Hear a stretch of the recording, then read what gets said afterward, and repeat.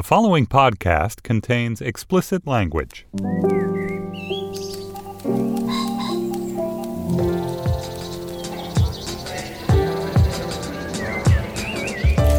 I'm Stephen Metcalf, and this is the Slate Culture Gabfest Mum's the Word edition.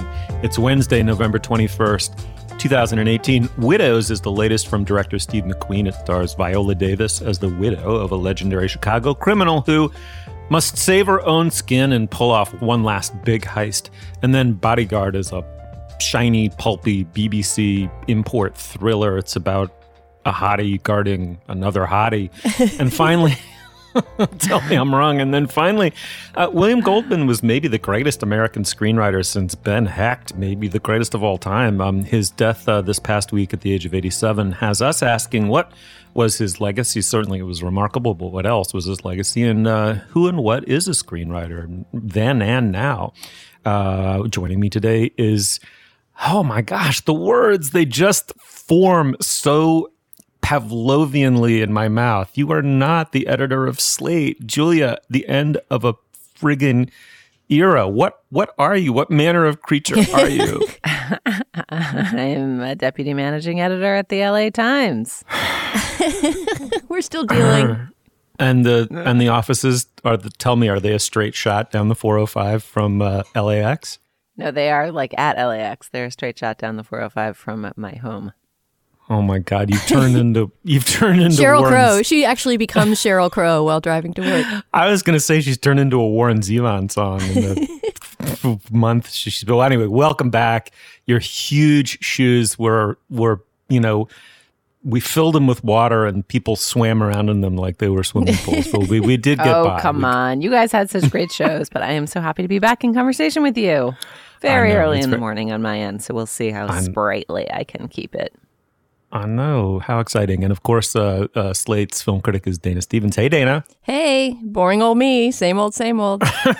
Yeah, right. Exactly. Boring us. All right. So why don't we dig right in, starting with the movie. Steve McQueen has made a curious what's it of a movie. Dana, I love asking you, what's Steve McQueen known for best? Well, I mean, in the U.S., I guess 12 Years a Slave is his Oscar-winning movie and the first movie of his that probably many Americans saw. But this is his fifth film, I believe. He had already made a couple of movies, which we can talk about in this segment earlier in Britain, and one here, that were much more on the arty end and very dark. And he seems in general to be drawn to films that have some sort of social conscience and that are about very painful experiences. So Widows actually, as a heist movie and a thriller, is something of a departure for him, and in some other ways not. Yeah, exactly. So it's part a heist caper, part a feminist essay, maybe, part a tone poetical study of grief. Liam Neeson is a Chicago-based criminal, and as only movies can deliver one, I have to say, he's sleek, handsome, yuppie, a loving husband. He's in a biracial marriage. When a big job goes horribly wrong, grotesquely wrong, he leaves his wife, played by Viola Davis, widowed, and in hock to some really, really, really scary dudes. She makes a team of the other widows from her husband's crew. That's like a very high concept way of reducing a complex and multi-layered plot. Anyway, the movie stars Michelle Rodriguez, Elizabeth Debicki, Colin Farrell, Cynthia Erivo. I should say also the screenplay notably is co-written by Gillian Flynn. Let's listen to a clip. Our go date is in 3 days, the night of the debate. Now, all of our work is worth nothing if we don't move this money and fast. The notebook says $5 million. That's exactly the amount of money Mulligan was accused of taking in commission kickbacks. So over here we have $2 million, 20 Tupperware boxes, each box has $100,000 in $100 bills. It weighs 44 pounds. Now over here we have $2 million. 40 Tupperware boxes. Each box has $50,000 in $50 bills. It weighs 88 pounds. I feel like I'm in school. Tell me about it. We gotta start thinking like professionals. We're in business together. There's not gonna be some cozy reunion. After this job, we're done. We have 3 days to look and move like a team of men. The best thing we have going for us is being who we are. Why? Because no one thinks we have the balls to pull this off. Oh my, no one thinks they have the balls to pull it off. Dana, that's I would argue that's a pretty unrepresentative clip. It's both, I should say, totally the high concept in one little nugget and sort of unrepresentative of what the film is. What'd you make of this movie? Yeah, that is an atypical clip, and it was used in the trailers, of course, because it's the suspenseful heist thriller part. But in a way, I think that's the weakest part of this movie, and it's certainly in terms of screen time is one of the smaller parts of the movie. In fact, in your setup, I mean, I understand why, because this is a lot of plot. This is actually boiled down from a BBC miniseries that I think had 12 episodes or something. So there's even more plot jammed in there, where Colin Farrell plays this corrupt Chicago politician who is the son of Robert Duvall. His father was also a corrupt Chicago politician. And so there's also this upcoming election between him and this gang boss played by Brian Tyree Henry from Atlanta.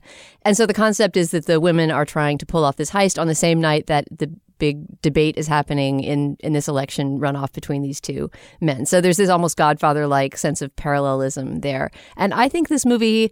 It's a real crowd pleaser. People greatly enjoyed it in the screening I went to. I greatly enjoyed everything to do with the women and their plan to pull off the heist.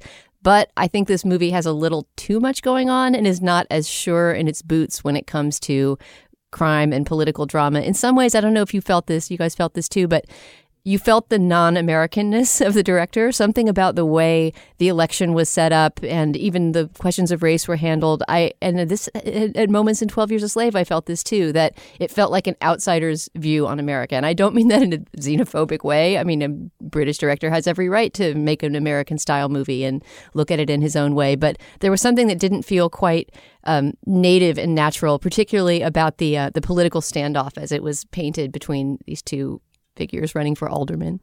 Julia, what'd you make of it?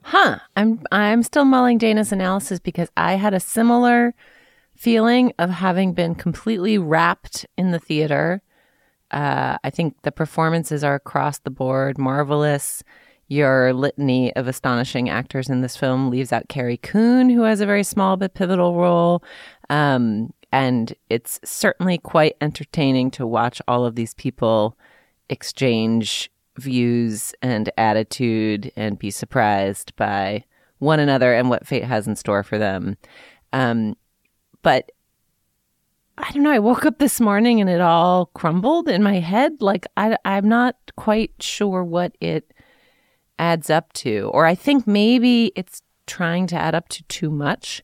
I mean, your note that it was a tone poem on grief, Steve, I think is really interesting because I do think that it is simultaneously trying to be a blockbuster heist that also has things to say about race, politics, class, gender, and grief.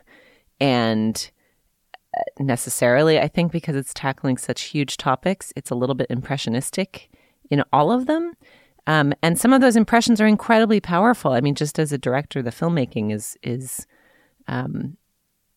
more elegant than, and more thoughtful and more intriguing than, for example, what we saw in Ocean's 8, the recent female heist movie, the most recent female heist movie I can think of. But I'm not quite sure what it all adds up to. I think that's where I'm left. However, I'm not sure that like the Britishness of his perspective on these things is where I would put my finger in trying to figure out why this doesn't seem why this seems less than the sum of its parts somehow. Yeah, I don't think the Britishness is the center of it. I'm just trying to cast around for answers to that same question, is that why are so many of the elements great? And we didn't even mention that Daniel Kaluuya, of the hero of Get Out, plays this terrifying villain, and he's great in the role as well. And so all of these elements are wonderful, and many individual scenes are great. There's this Elizabeth Debicki, who is fantastic in her role as this, I don't know how you describe her, but she's a young woman who spent her whole life being pushed around, right? Her husband was abusive to her. It's established at the beginning. He's one of the criminals in the ring. Her mother, played by Jackie Weaver, another, A-list incredible actress in a tiny role, kind of pushes her into this sort of high-end prostitution job. I mean, she clearly is a person who has spent her life having decisions made for her by other people. And there's this great scene where she is assigned by Viola Davis to go to a gun show and get them all Glocks for the holdup. And she kind of finds her voice at this gun show and does a bunch of pulls some ruses so that she can get the weapons she needs. And she's fantastic in that scene. And so each of these individual scenes is a gem, but I still had this feeling almost as if there were parts left out, as if this were a miniseries and we were only seeing the highlight reel of the entire thing.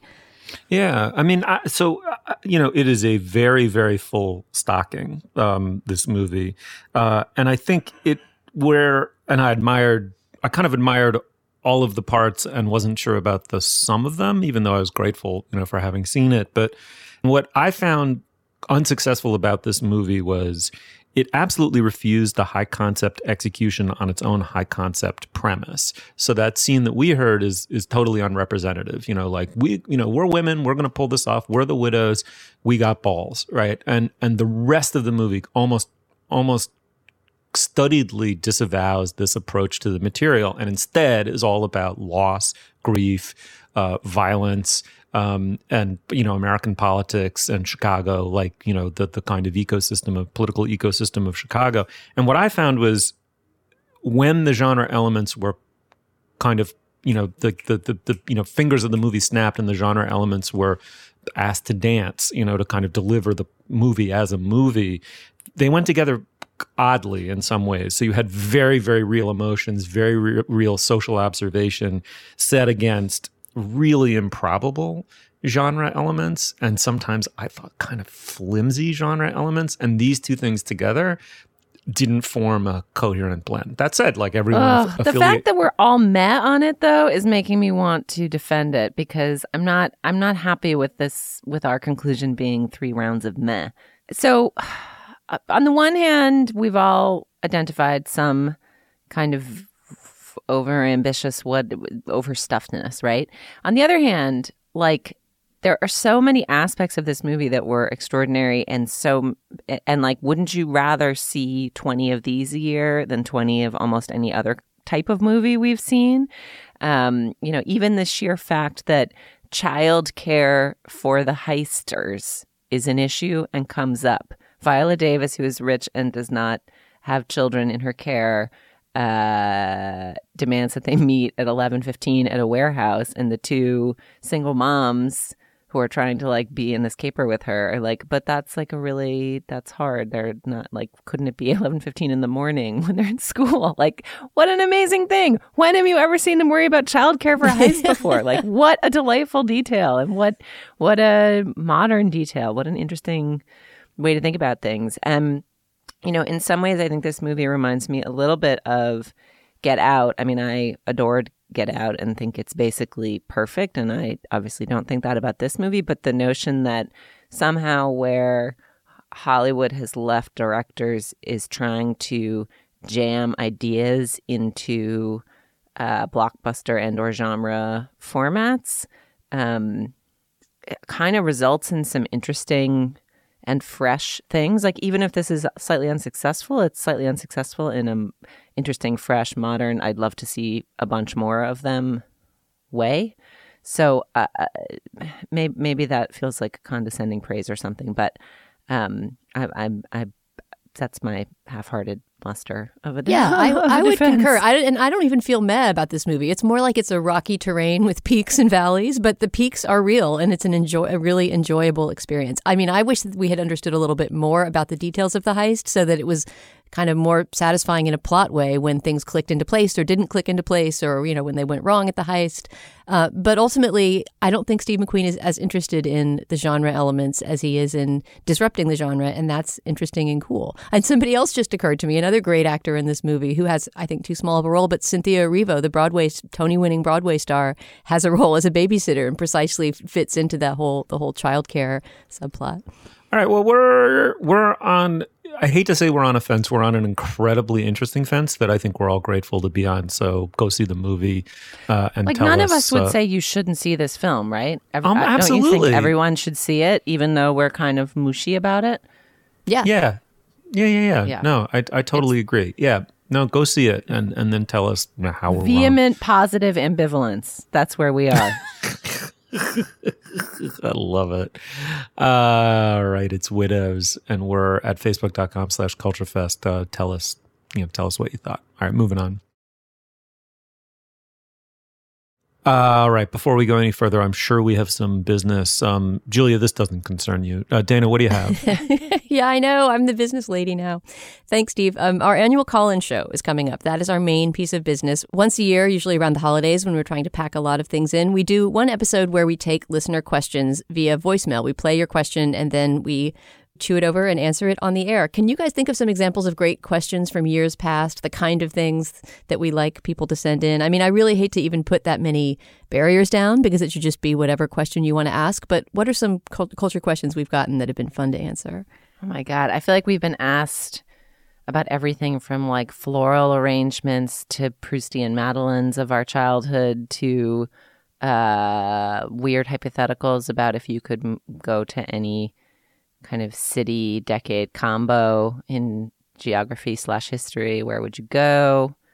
You know, all the good stuff. Yeah, we've thrown some conundrum style questions like the ones the Political Gabfest does, right? Just sort of logical puzzles or things that are just fun to talk about, parlor game questions. Really, whatever you've always wanted to hear us talk about and we've never done a segment on would be great. Throw us a movie, throw us a book, favorite this, favorite that. Sometimes we get like, you never talked about this. What about this?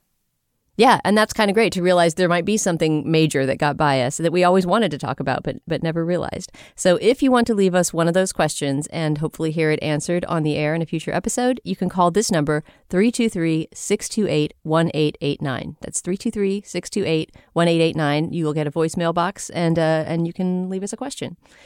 Steve, also next up in business, I believe you have a small correction about something said on a recent show. What was that?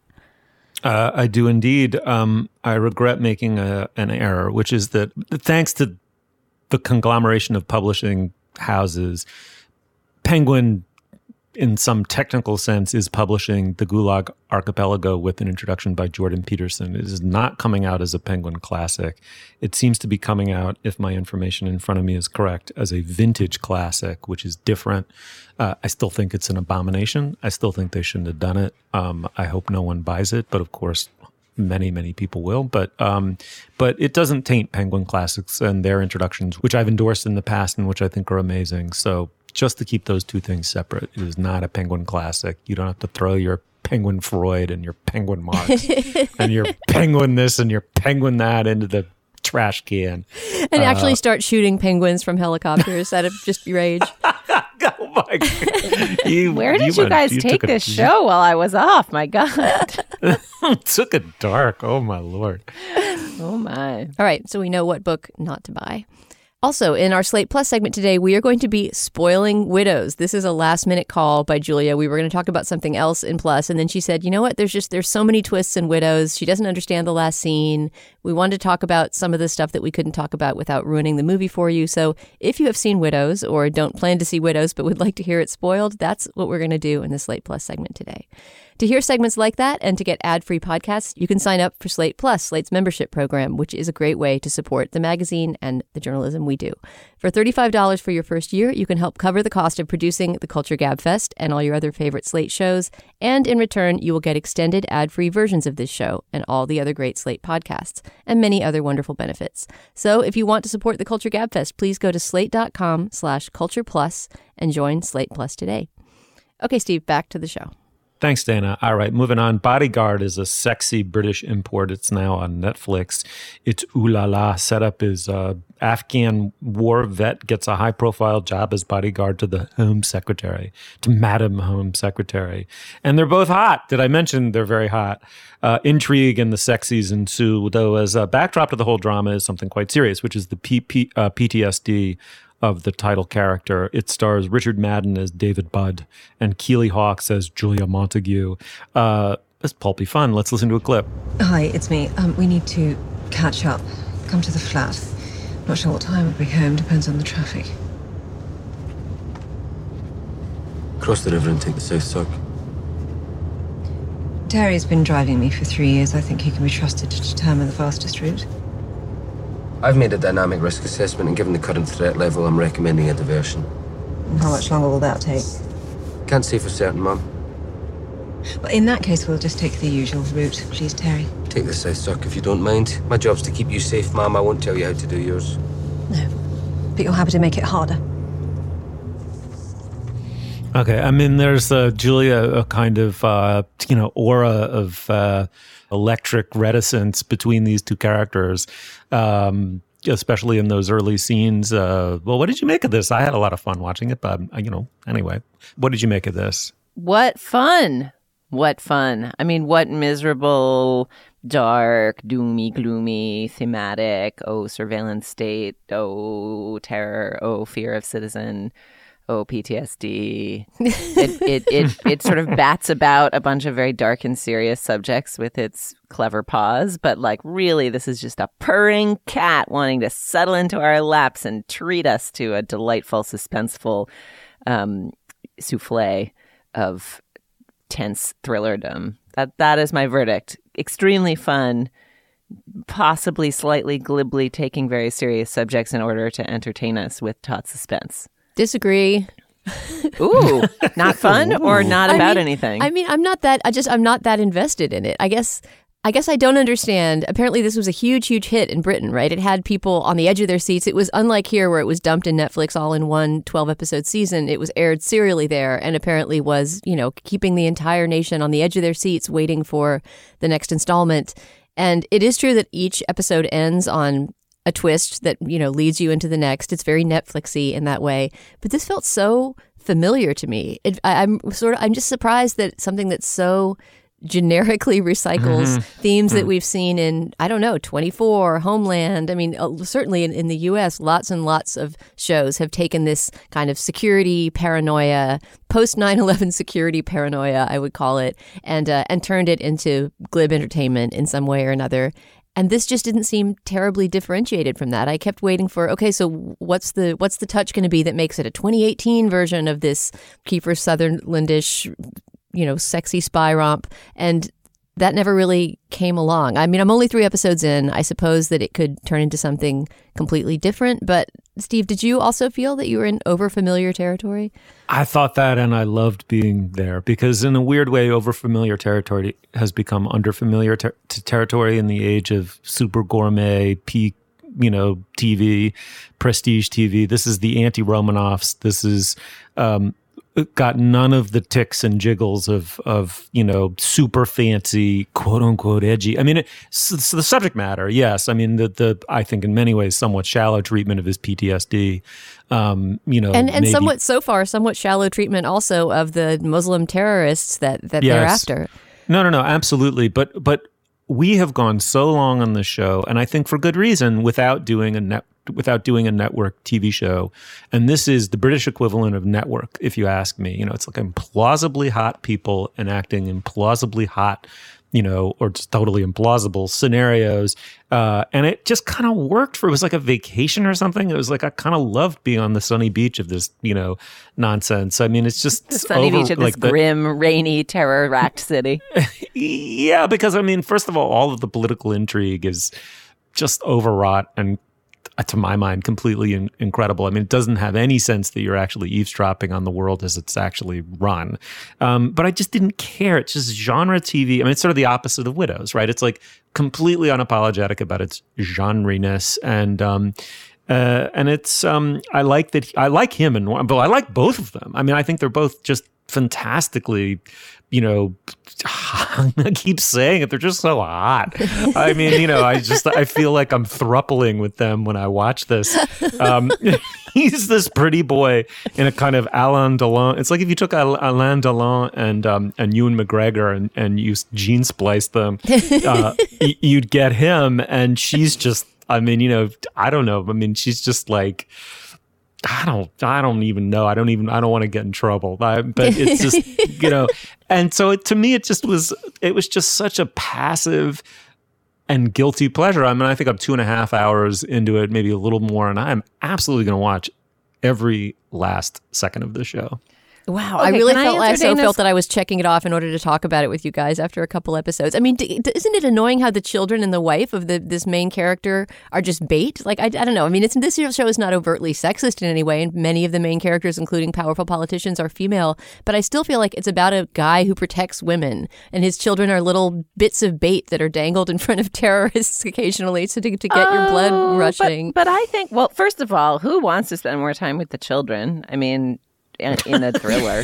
Like, they're supposed to just be bait. What do you want? You want, like, to actually, like, be on the floor doing blocks with them? Like, forget about it. Also, I would argue that one thing that makes this feel more modern, and it is again, it is glibly treated, I think, but in a way that makes it satisfying, is how aimed at a female audience this is. I think in part because of the matter-of-fact depictions of many women in positions of power. There are basically 3 female bosses that our main character, David Budd, which, did you guys spot that he was Robb Stark, King of the North? I did not spot that until I read the reviews because he's so shorn of all his shaggy hair. I don't know what that means. Is that a Game of Thrones reference? From Game of Thrones. No, I would not have recognized him for that reason. All right, fair enough.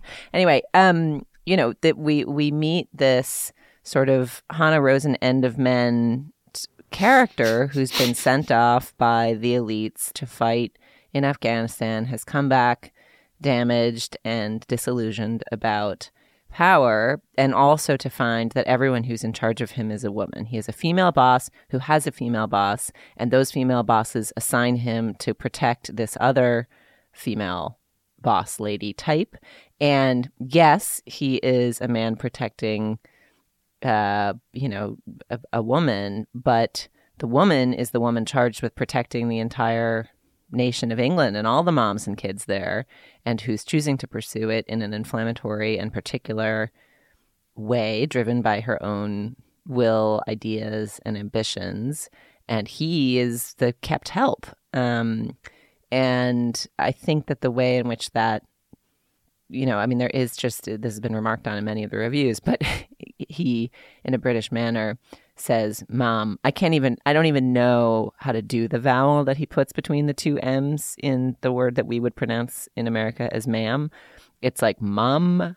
It's like marmalade without the R. Like, it's like, I feel like someone should just do a supercut of all of the ma'ams that he says, mum, mum, mum. But he inflects the word mum as a response to receiving direction from a female boss with so much meaning, so many, pride, happiness, defiance, begrudgment, and he just has to keep submitting to these women in power. So you get to see, hot Robb Stark submitting to all these female bosses of dubious purpose. And then you have this, she's kind of ageless, this woman, this Home Secretary, but, so she's middle-aged. She's played, of course, she's a very glamorous middle-aged. I've never wanted a buoyant bob so much as in watching her hair in various scenes in this miniseries. But it's plausible that a woman of that face and body could have that position somehow. It's not like they just hired Jessica Biel and was B Secretary of State or something. And without spoiling too much, she is an object of lust and, enjoys a robust sexual self on top of being the boss lady of the security state. I don't know, just the gender flip. That's not what Kiefer Sutherland was up to. And honestly, it's not even really what Carrie Mathison was up to, where she was portrayed as this, just such a crazy emotional woman in the largely male context of counterintelligence and security. So presenting this kind of fantasy that the security state is female somehow, it gives it enough of a flip that I found it totally compelling. Yeah, I can't deny that caricature has agency and power. She certainly does. I'm not saying this show is somehow, pushing its female characters around and sexist in that sense. I just felt like none of those people were plausible human beings, and I could sort of predict where all of their relationships were going to go. Again, I'm only 3 episodes in. It could be that there are still twists that would surprise me, but so far the twists have all been plot related and not character related. No person has surprised me in this show. So even though that figure is well played by Richard Madden, I don't feel that I know him or that I can get to know him. I feel like he's a set of tics and ideas bundled together under a bulletproof vest. And I don't know. This show just does not do it for me. Maybe I'm just not that into. I didn't watch 24 either. Maybe I'm just not that into spycraft genre shows. I think it is fair. I think that critique is fair, Dana, in that everyone is so untrustworthy. I mean, the show is so shifty in its perspective and allegiances that it is hard to be surprised by character. I think that is an astute observation, because basically you sort of assume that you're wrong about everybody the whole time. I mean, I presume that people are going to go up and down in our estimation as the show goes on, right? That you're going to be led to trust certain characters, and then the rug will be pulled out and you can't trust them anymore. And that kind of thing is fun in and of itself as a pure plot device. But to me, if there's not an actual person who's unfolding over the course of the series, it's just hard to sustain my interest. All right. Well, I'm sticking with this one. Hot meets hot. I'm sticking with this one to the end. It's just a brain vacation that I found really fun, but curious to know what our listeners think. You can write us or post on our Facebook page. All right, moving on. This one's near and dear to my heart. William Goldman is just one of my favorite writers / screenwriters. He died this past week at the age of 87, an absolute legend, Hollywood legend and beyond. A list of his films will prove it immediately. I mean, Butch Cassidy and the Sundance Kid, All the President's Men, Misery, Harper, a great old Paul Newman flick, The Princess Bride, which is eternal, and Marathon Man, and I'm sure I'm missing some. Dana, we thought this segment kind of could serve a couple of different purposes. One is just to remember the career, extraordinary career of Goldman, but also just to think a little bit about what a screenwriter is or was, and wonder whether that is still the same in this era of blockbuster filmmaking and prestige TV. But don't let me guide you too much here. I'm curious to know what your feelings are about Goldman and his movies. Yeah, I mean, like you, maybe a little bit less so than you, but he was a formative writer for me as well, not just his screenplays, but his fiction. And I remember reading Marathon Man, the novel that he later based his own screenplay on. Probably in high school, I read that book. And I'm not a huge reader even now of thrillers and essentially tightly packed genre piece type books. But when they work, man, they're amazing. And Marathon Man is completely one of them.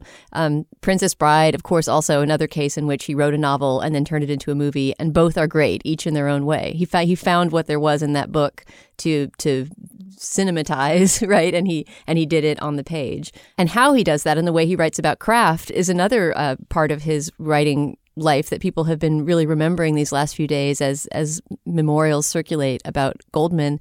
He had so many good books about writing, and I think Adventures in the Screen Trade is one that you and I probably have both read and love, which is in a way a memoir, in a way a screenwriter's manual. It came out in the early 80s, and also just a great, funny, lively glimpse into what working in Hollywood was like in that era. Jason Zinnemann in Slate a couple of days ago wrote an admiring piece about The Season, which is a book he wrote about writing for Broadway. In fact, the play that he wrote for Broadway was a flop, one of the few flops of his career, really.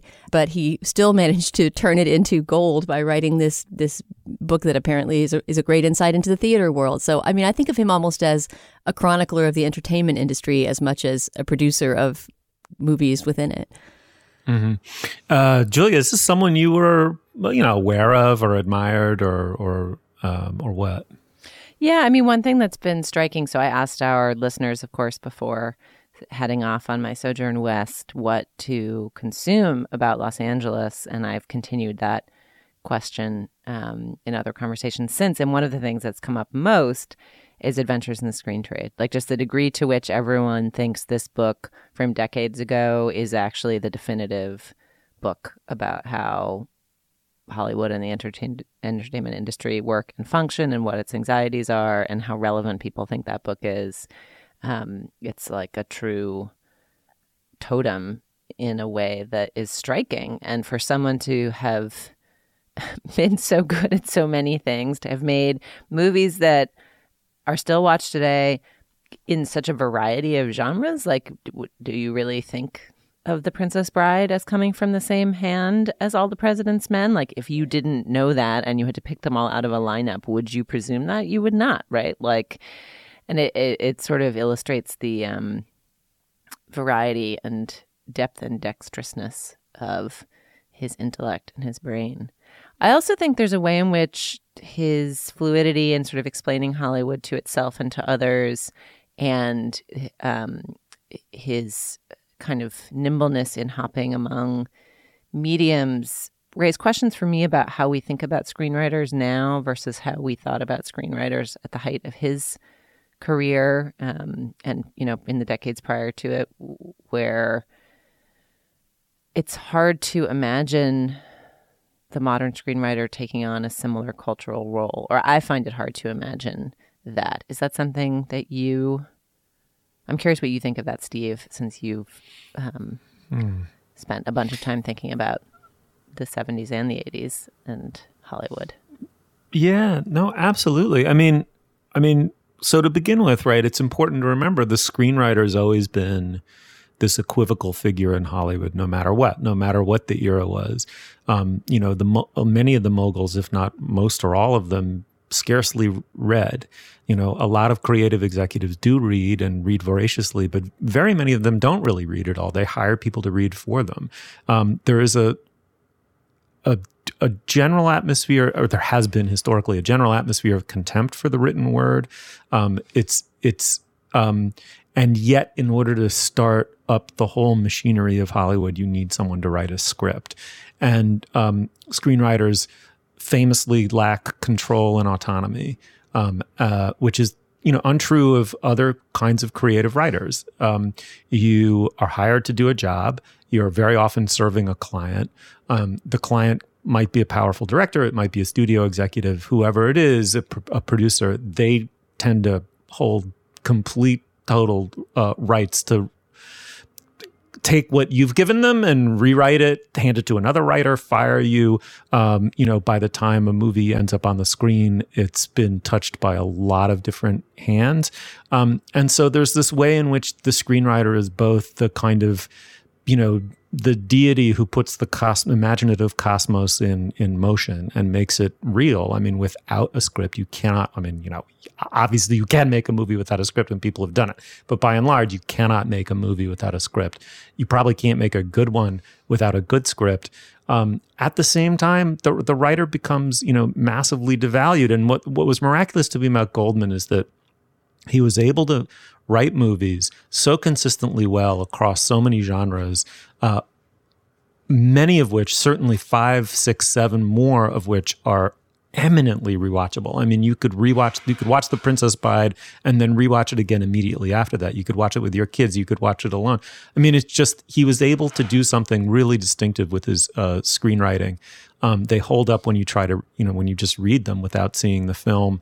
Whether or not someone could be that today, I mean, I just think we've made it, it's important to remember that it was always a director's medium and not a writer's medium, and that the exception, Ben Hecht, Charlie Kaufman, William Goldman, it's always the exception if you know a screenwriter's name. What's interesting is that we now have a medium that's the showrunner's medium, and the showrunner tends to be a writer and a director, right? Typically, or tends to be the person who conceptually originates the show, is responsible for its tone and its feeling and its general arc, and runs a writer's room. And that figure, I think, just in the in the cultural imagination, has really supplanted the screenwriter. The writer of the 90-minute to 2-hour film that is not derived from familiar material, original material, is that kind of movie has disappeared. So Dana, right, that kind of writer is going to disappear inevitably. I don't know, but maybe it's, as you point out, that it's always an anomaly when one exists, and we do still have Charlie Kaufman, right? I think that maybe there will always continue to be that person who bobs up, who can provide this magical, invisible thing called a screenplay, which, as you say, there's not really a good movie without a good screenplay, right? I don't know. I'm not quite ready to be so hand-wringy as to say we're past the era of the screenwriter, but it does seem like it's harder to get that voice to emerge in a sequel-dominated market. I do think, one way to think about it, one of the things you were talking about, Steve, in that the screenwriter is fundamentally serving a client, reminds me of a riff that I'm pretty sure I got from the Script Notes guys. Our regular listeners will know I listen obsessively to Script Notes, the screenwriting podcast. It's good. Check it out. And I think that John August or Craig Mazin, Craig, has pointed out that he would much rather be called a craftsman than an artist, that fundamentally the screenwriting is a craft. it's like being an architect or an engineer. You do have a client, you have a set of skills, but there's a certain pride in being a professional, in understanding what the requirements are for this project, and then delivering something that meets the requirements, rather than sort of thinking of yourself as on the like high cloud city of art, capital A art. And I think that one of the things that's interesting right now is with the rise of the showrunner as the kind of lionized figure, maybe over the film director, that does put the position of, that does put the writer in the position of being the artiste, right? Like, that's how you end up with a Romanovs, right? As Matt Weiner hears for 7 years from some crazy outlets that he's made a really great TV show that's worthy of thousands and thousands of words of scrutiny. And then he kind of gets to make whatever he wants for hours and hours. And then a scant number of people watch it and talk about it. And so, there is kind of pride and suffering, I think, from that craftsman position, and the notion of sort of being the beleaguered, important but undervalued figure on the movie set to being the boss on the TV set. And I think the craft of writing is going through a big shift in kind of thinking about the relative positions of movies versus TV in the culture, and what that means for writerdom, and what that means for the hierarchy and how things get made. And Goldman sort of sang the song of the earlier hierarchy. Yeah, that's really astute, Julia. I think one place you really see that, Goldman being from a different age of how we considered screenwriters, is that Butch Cassidy and the Sundance Kid was his first script. That I didn't know that until reading some of these obituaries and memorials about him, that he was a young writer doing his very first screenplay, and that it sold in this kind of remarkable agenting deal where he made, for the time, a very large amount of money for his first screenplay, and sort of debuted as a screenplay writing star, which is somewhat hard to imagine now. Someone not coming from the world of TV, not adapting their own book, but just writing an original screenplay, selling it for a bunch of money, and launching themselves into a big career in the business. I can't exit this segment without saying that you are a great screenwriter if you can write a one-word sentence that almost everyone recognizes immediately as yours, right? Can you think of what that one word is? I mean, I can think of a couple. Follow the Money is his, right? Which is not even something that came from the book, All the President's Men.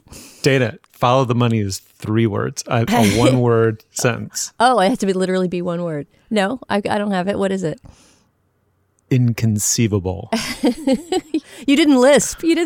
It's not real.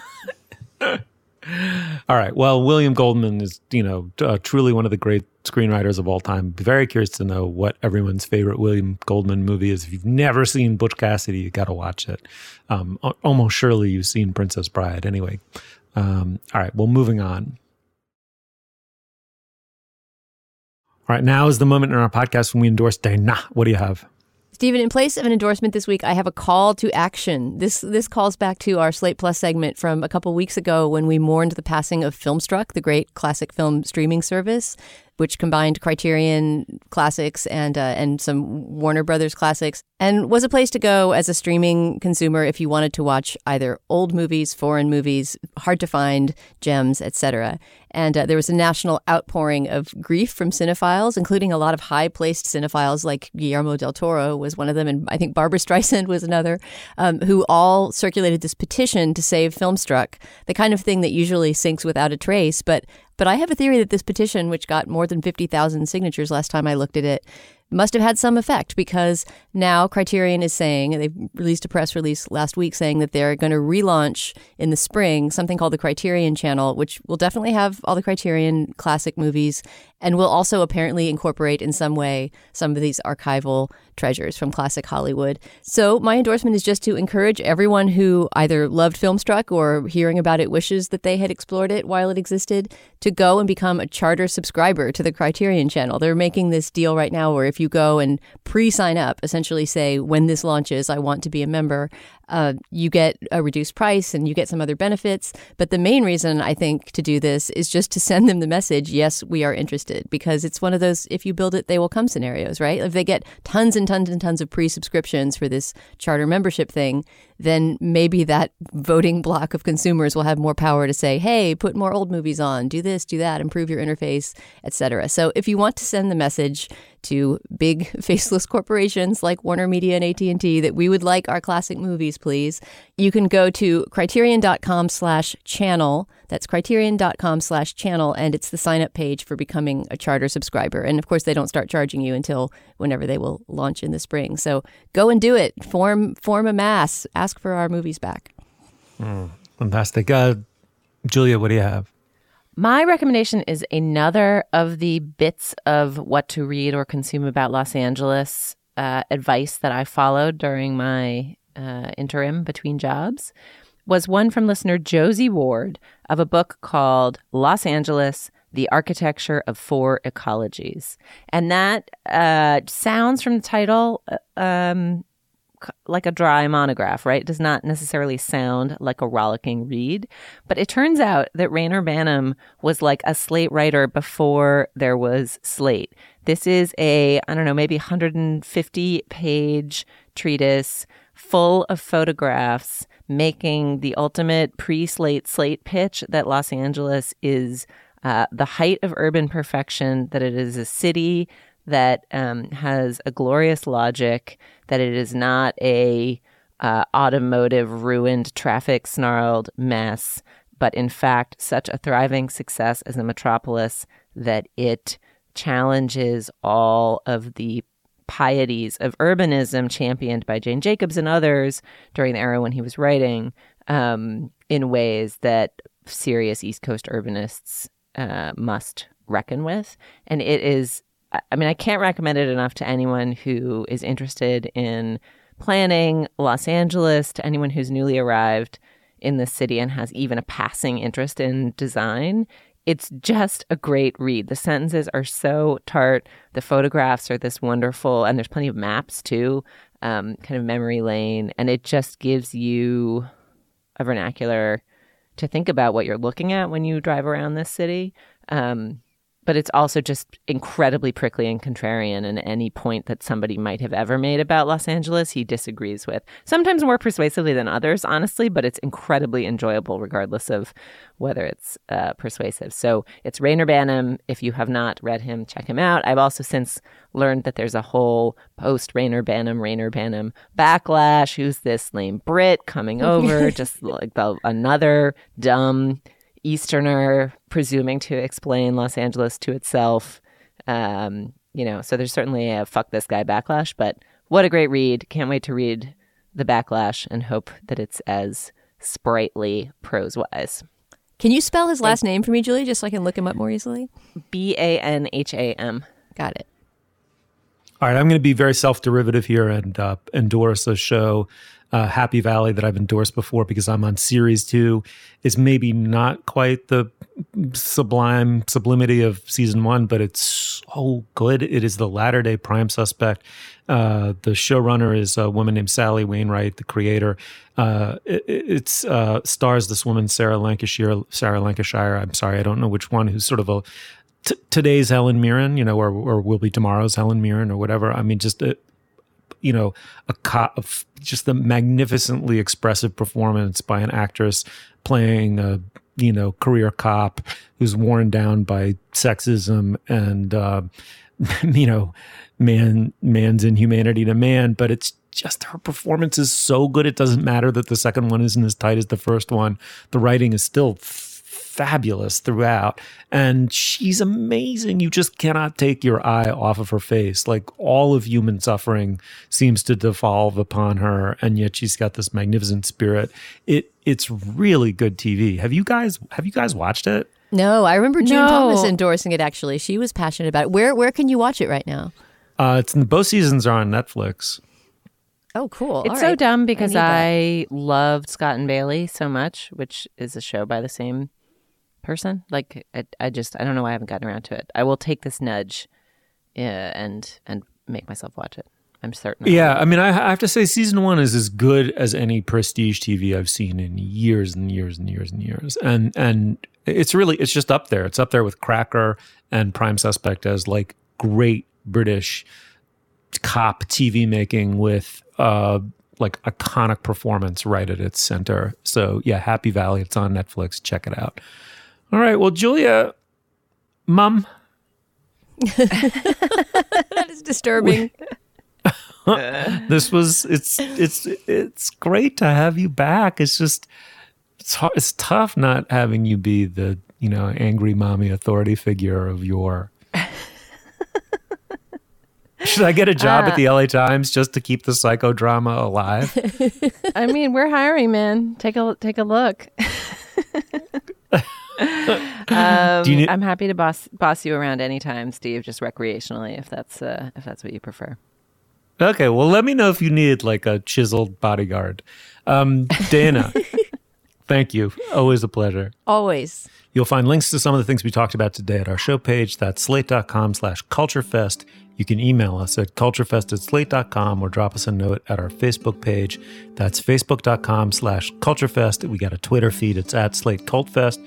Our producer is Benjamin Frisch. Our production assistant is Alex Barish. For Dana Stevens and Julia Turner, I'm Stephen Metcalf. Thank you so much for joining us. We'll see you soon.